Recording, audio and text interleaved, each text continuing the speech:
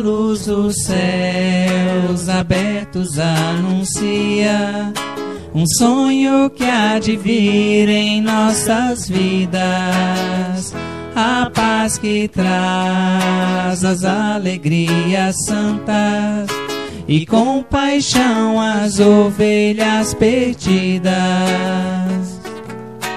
Juntos na mesma canção, a luz em cada coração, vibremos, irmãos, sob o estandarte de Jesus. Somos a caravana da luz. Vida, vida, avante, companheiros, somos nós,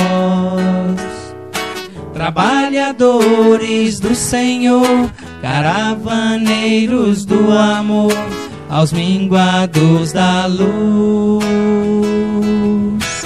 Vida, vida, avante, companheiros, somos nós, e cantaremos em louvor a nossa união em nome do Senhor. Concafras, concafras, concafras, concafras.